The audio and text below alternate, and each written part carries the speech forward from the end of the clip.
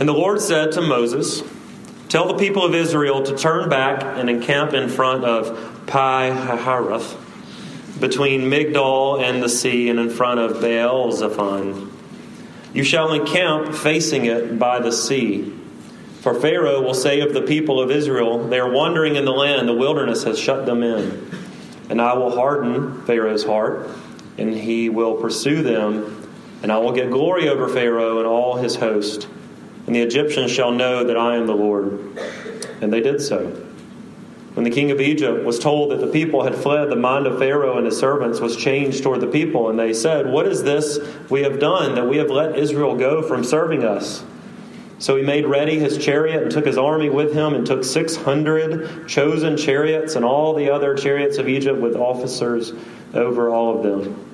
And the Lord hardened the heart of Pharaoh, king of Egypt, and he pursued the people of Israel while the people of Israel were going out defiantly. The Egyptians pursued them, all Pharaoh's horses and chariots and his horsemen and his army, and overtook them and camped at the sea by Pi-hahiroth in front of Baal-zephon. When Pharaoh drew near, the people of Israel lifted up their eyes, and behold, the Egyptians were marching after them, and they feared greatly. And the people of Israel cried out to the Lord. They said to Moses, "Is it because there are no graves in Egypt that you have taken us away to die in the wilderness? What have you done to us in bringing us out of Egypt? Is not this what we said to you in Egypt? Leave us alone that we may serve the Egyptians, for it would have been better for us to serve the Egyptians than to die in the wilderness." And Moses said to the people, "Fear not, stand firm and see the salvation of the Lord, which he will work for you today. For the Egyptians whom you see today, you shall never see again. The Lord will fight for you, and you will have only to be silent." The grass withers and the flowers fade, but these are the words of God, and they will stand forever. Some of the best storytellers I know tend to start in the middle of the story. Like my 5-year-old, Jordan, one of the best storytellers I know. She came up to me this weekend, and she said, without any context whatsoever, she said, "And then I said to her, Lucy," that's her older sister, "then I said to her, Lucy, you just never know when you might need a unicorn." You never know. I had as much context for that story as you did, but I was so intrigued. Like, what are you talking about? That's amazing. You're right. You never know when you might need a unicorn. Some of the best storytellers start in the middle because there's that suspense and there's that intrigue, and you don't know what's going to happen. It's that middle point, the turning point where it could go either way, right? Things could really take a turn for the worse and it becomes a tragedy. Or it's that story that all of the events seem to start going the better way, and it turns into the best story you've ever heard. It's kind of that moment for me when Simba is passed out asleep after the wildebeest had stormed through and the dust clears and he wakes up. That's the middle of the story, right? That's that moment where he knows what he just witnessed and what he saw and what he thinks is his fault. If you haven't seen The Lion King, I'm sorry, I'm ruining this for you. His dad had died and he thought it was his fault. But that's the turning point. You don't know what's about to happen. Everything's about to change. The suspense, the drama, the intrigue is in the middle. And I would venture to say that some of you are walking in the middle part of your story right now. And I don't mean in terms of time, but I mean in terms of suspense and intrigue and mystery. In terms of conflict. The suspense, the what's on the other side of the page is so unknown to you, at least at this point. It could go either way. Isn't it intriguing? Isn't it frightening? Richard Rohr, who is a contemporary American Franciscan priest, and he's an author and a teacher, and he speaks all over the country, he calls this particular time in our lives the liminal space. I think it's such an interesting idea, the space in our lives that is the in-between. You just left something that is very, very familiar and known and comfortable, and now you're moving towards something that is completely uncertain and unknown and unpredictable. Liminal is Latin for threshold. So it's that threshold space in your life. But the thing about that liminal threshold space is it's such a time where you see God work in a very particular way, right? Rohr says, there alone is our old world left behind while we are not yet sure of the new existence. It's that good space where genuine newness can begin. He calls the liminal space God's waiting room. Some of you are there, right? You've left something, it's very familiar, that you know so well, and now you've moved towards, or you're about to move towards something so unknown, so unpredictable. You're standing at the threshold. Where will that relationship go next? Are we moving toward marriage? Or do we need to move on altogether? It's a threshold. What in the world am I supposed to be doing with my life come May? Where will I live? What job will I have? Will I get into that school? Who will my friends be? Where will I settle? How will I ever overcome this addiction? Do I have any hope? Can I get past it? What will happen next in my friendships? I've got all these new friends now, but do they really know me? What's going to happen if they start to really get to know me? Will it last? Or will I ever get through this grief? Will I ever get through this anger? Will I ever get over this bitterness, this loneliness, this sadness? What is the way forward for me, the liminal space? You could add to the list.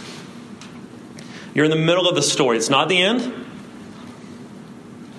It's not the beginning. It's the middle, and it seems it could go either way. What I want you to hear tonight is that you have a very loving God who's writing the script.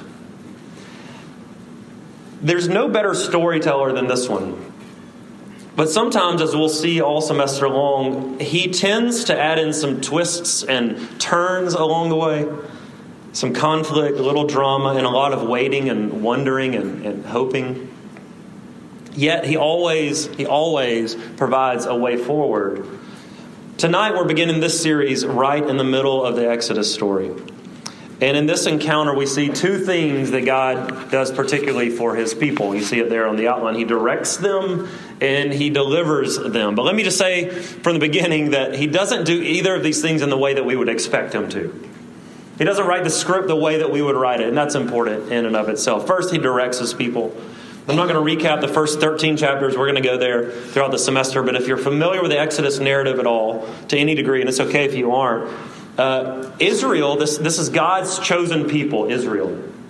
And they've kind of been through a lot up to this point. They've kind of been through it. The story begins with slavery, which was followed by horrible bondage and overwhelming oppression from an evil king. And God then provided his people with a leader, a mediator named Moses. And he went face to face with this evil king.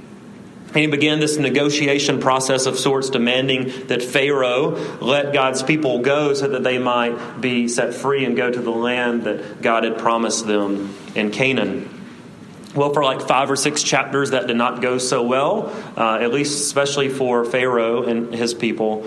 The negotiations turned deadly until eventually Pharaoh gave in and let God's people go. Sort of. Until he didn't. And that's our passage.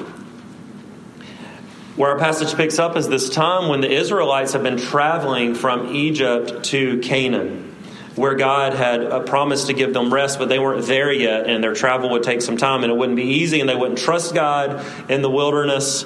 And he continued to provide for them even when they doubted, even when they didn't know what was next. He provided, and he directed them along. And in the beginning of chapter 14, what we just read, is that God led them indirectly to this Red Sea. Now, he's leading them, but he's leading them in an indirect route. If you know the geography at all, they could have just gone up and over and down to Canaan. But instead, they go down and to the edge of the sea. This is like if you ask somebody for directions to like Hilton Head, and somebody be like, so first you go to Atlanta, and then you hang a left. Like, that is an indirect path. Perhaps you could get to Hilton Head through Atlanta. That is an indirect route of sorts. I say route because I'm from South Alabama, and that's distinguished. That's an indirect route. So God, I want you to see this. God leads them on an indirect route. Why in the world would he do this? They did not have to cross the Red Sea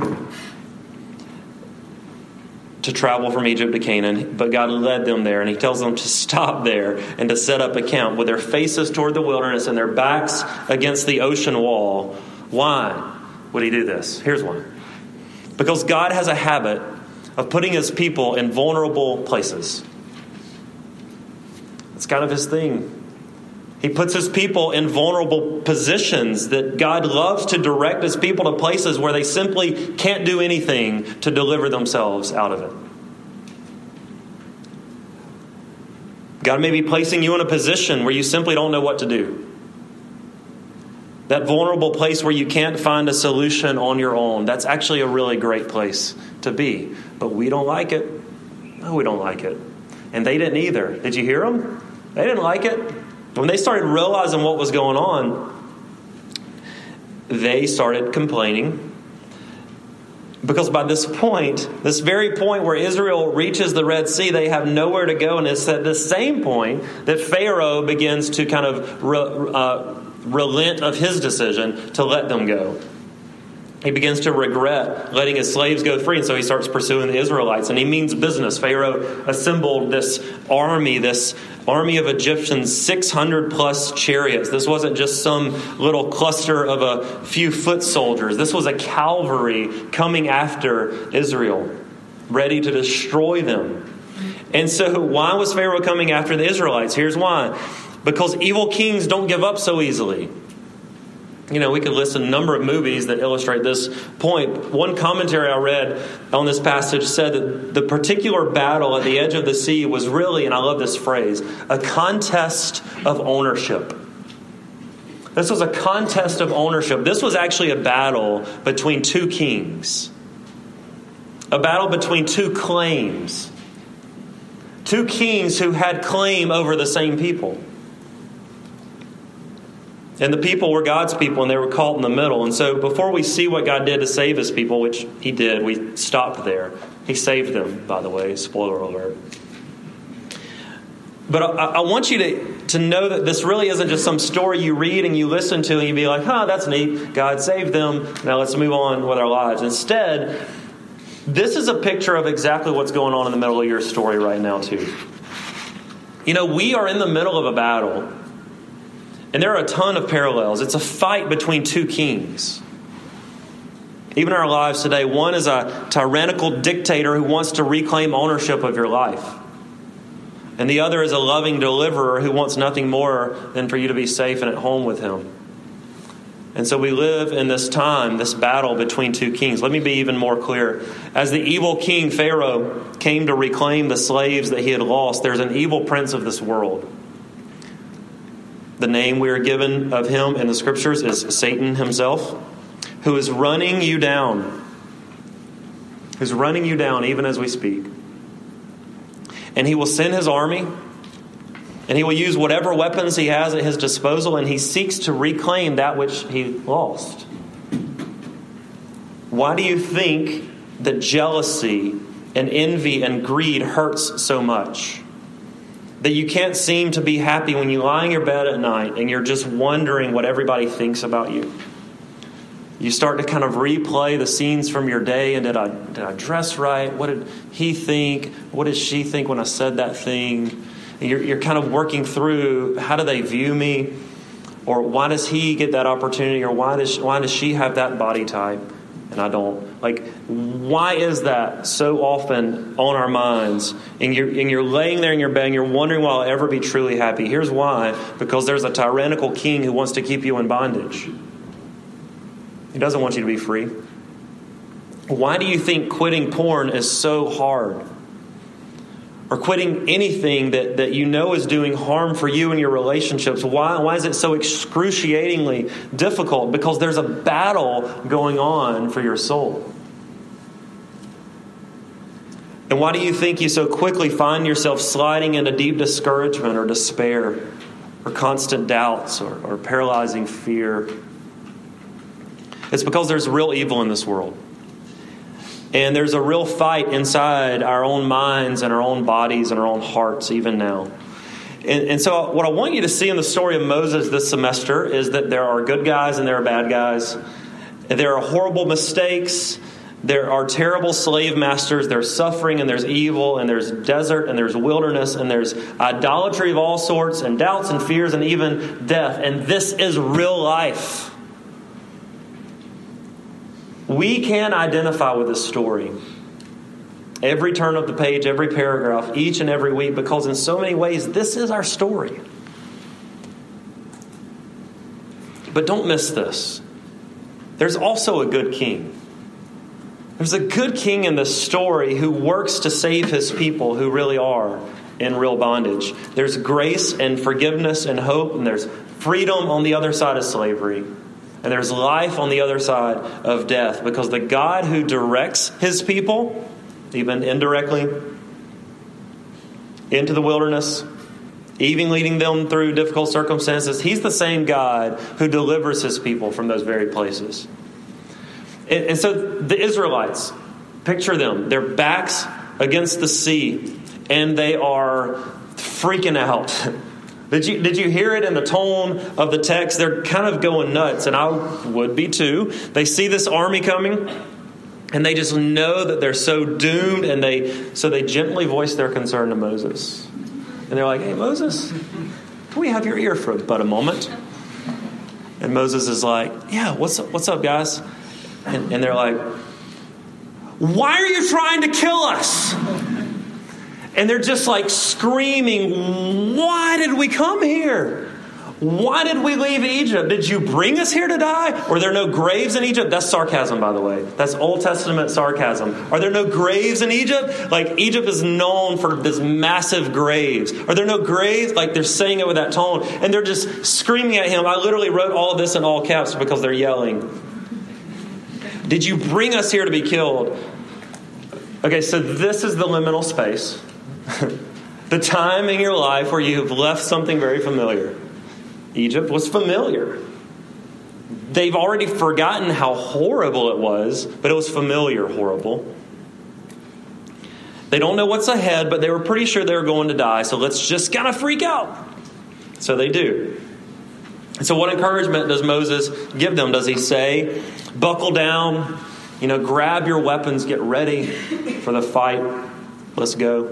Does he give some sort of Braveheart inspired, "let's do this" freedom speech?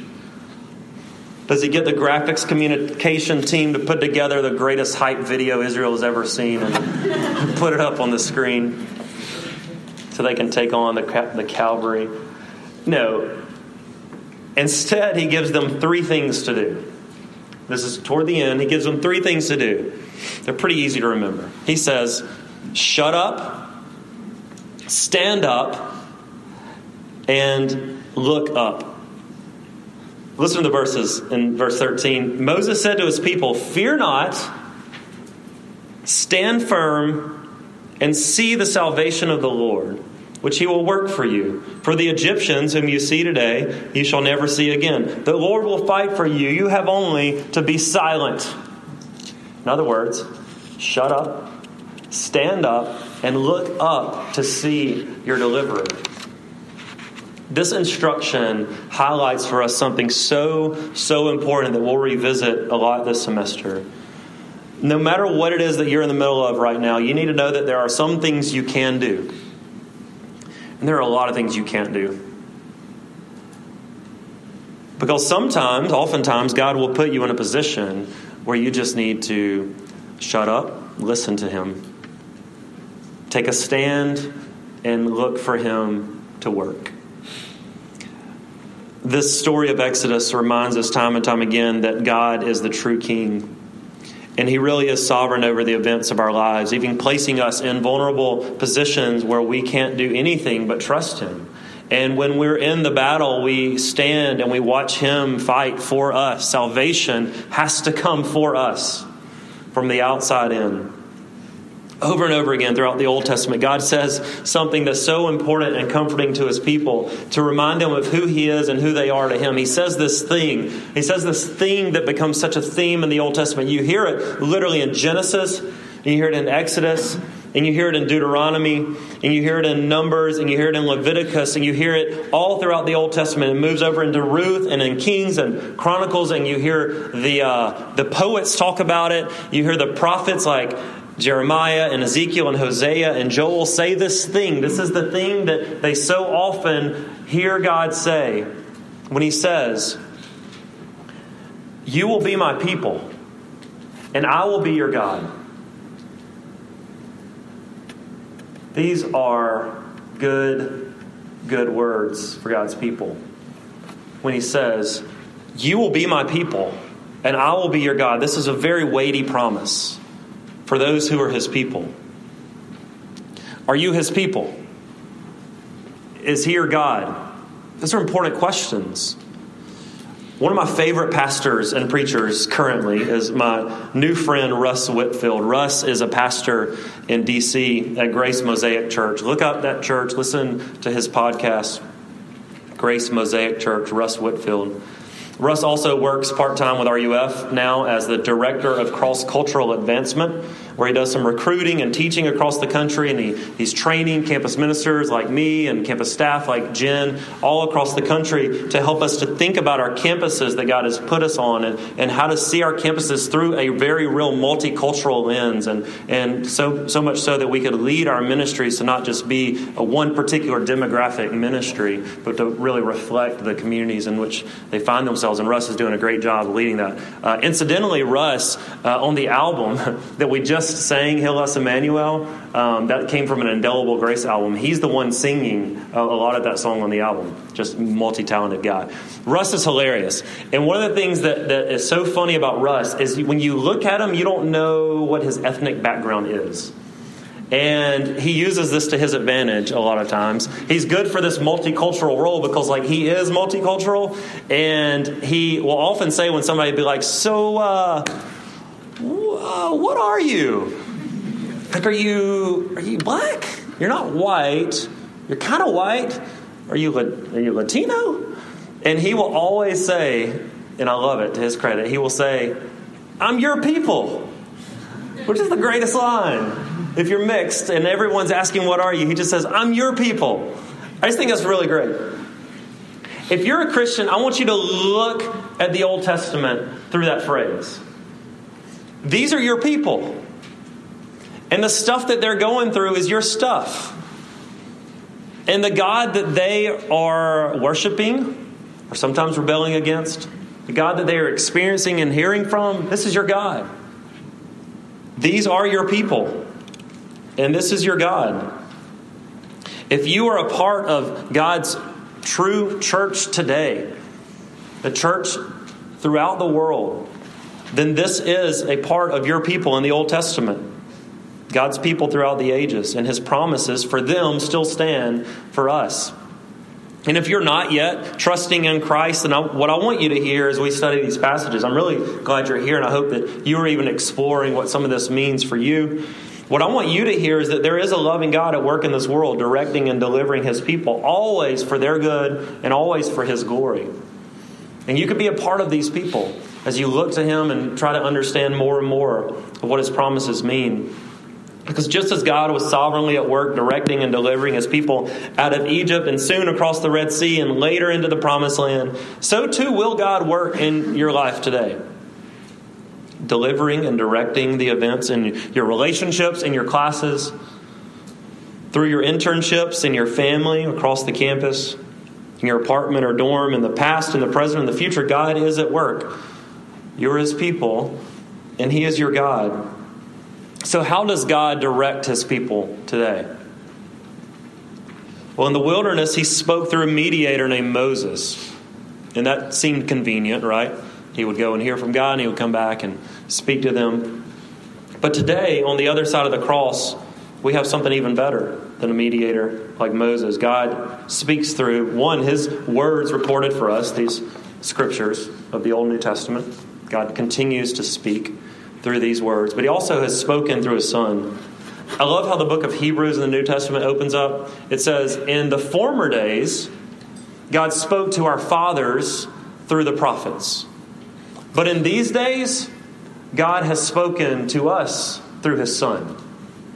It's a great parallel sentence in the Greek.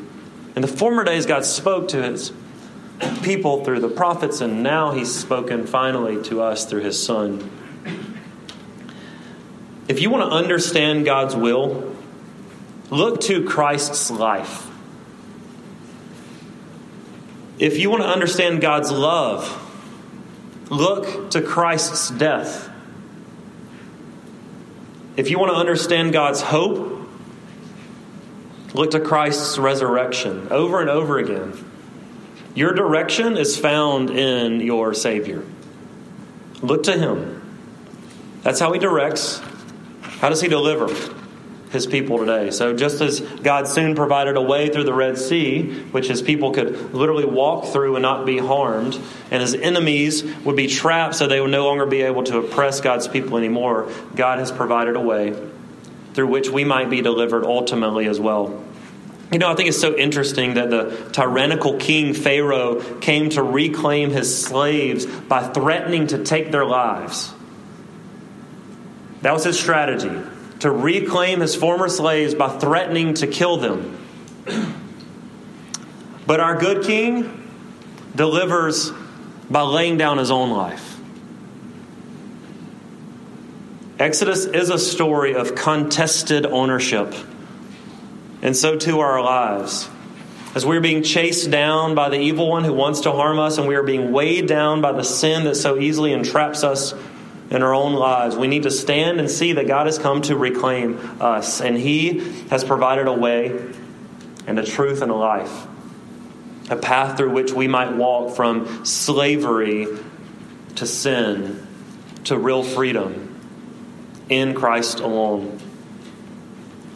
You know, you really are in the middle of the story right now. And yours is still being written. And I don't know what your back is up against right now. I don't know if you saw the graphic earlier. There we go. Thank you, Shelby. This graphic Geneva put together for us, and I just think it's so good. One of the things that she captured in this that I'd ask her to do is there's a lot going on in this graphic, and there's a lot of meaning that perhaps you'll see as we go along in the story. But in the background, you see the sea. Behind the rescue stories words, you see the red there, the red strokes. Part of what I see when I look at that is the sea is just beginning to open up. You see it? You have this is the Red Sea. And you have these two walls beginning to form, but you don't see it yet. You don't see it fully yet. And I really do think that captures the place where many of you find yourself in this story. What's on the other side, you may not know. But the sea is just beginning to part, and you're just beginning to see the way forward. I know that God has provided a way for you through his Son. His Son who you can listen to stand with, and to see him work, even in your life this semester. For some of you, perhaps you will experience the salvation story, a real rescue story, for the first time. And others, maybe you'll see it in very particular areas in your life. I'll close with this story. When I was reading through this passage over the last few weeks, thinking of what it must have felt like for the Israelites as they were facing the sea. They're back against the sea. They're seeing this army come. I immediately thought at one point of the great movie Dunkirk. I don't know if y'all have seen this great, war movie that came out not too long ago. Let me tell you this story a little bit. Dunkirk depicts another very real story about another group of people with their backs against the sea. Very similar setting. Seemingly no way forward. If you haven't seen it yet, the movie opens up with this massive battle scene. It's this World War II battle scene on the empty streets of this northern French harbor town named Dunkirk, when the Allied soldiers had basically become totally trapped and they were kind of cut off and surrounded by German forces. And I think it was 400,000 soldiers were stranded on the beaches, French and British and Belgian troops who were really totally hopeless. They were in this abandoned town. They were literally on the beaches lining up, waiting to be rescued, and there was no rescue. They're just there. They're sitting ducks. And they're waiting for either the German forces to come and take them hostage or to kill them. That's the way that they think this thing is going to end. And so on May 22nd, 1940, Hitler and his folks made a decision that they would have a halt order, and they were going to figure out their strategy. And so what it did is it gave the Allied forces 3 days to figure out a way to rescue nearly 400,000 soldiers. And so they put together this plan. They weren't able to send enough huge vessels to save that many people. So instead, volunteers came from across the sea, from Ramsgate, England. A group of rogue rescue squad boats came. 850 tiny private boats came from across the English Channel over to Dunkirk to save 360,000 troops in the end. These were not Navy men. These were like ordinary people like us people. It was like people who just had boats. There were like firemen boats and true fishermen just bringing their shrimp boats. There were doctors who owned yachts who put them in the water. There were these paddle steamers and a few blue-collar cargo boats. It was an extraordinary rescue in history of all of these soldiers over the course of 3 days. What a picture. What a picture of salvation from an unexpected place, right? Up against the sea, feeling totally hopeless. How will I ever live through this? And then these tiny boats start coming, one after another, rescuing these men. Salvation from an unexpected place. The Israelites were on the verge of such a salvation. Soon the seashore would turn into sea walls through which they would walk and be kept safe by their God when God provided a way. Salvation from an unexpected place. In many ways, you are standing at the threshold even now, one way or the other. Perhaps you're on the verge of such an extraordinary rescue yourself, maybe from an unexpected place. And I do pray for you that this semester would be one where you look up to the rescuer to write your story. That you would find a way to shut up, to stand up, and to look up, to see him coming after you, providing a way to freedom, a way to life, and a way to wholeness through God's Son, Jesus Christ, who is the way and the truth and the life, even for you tonight. Would you pray with me?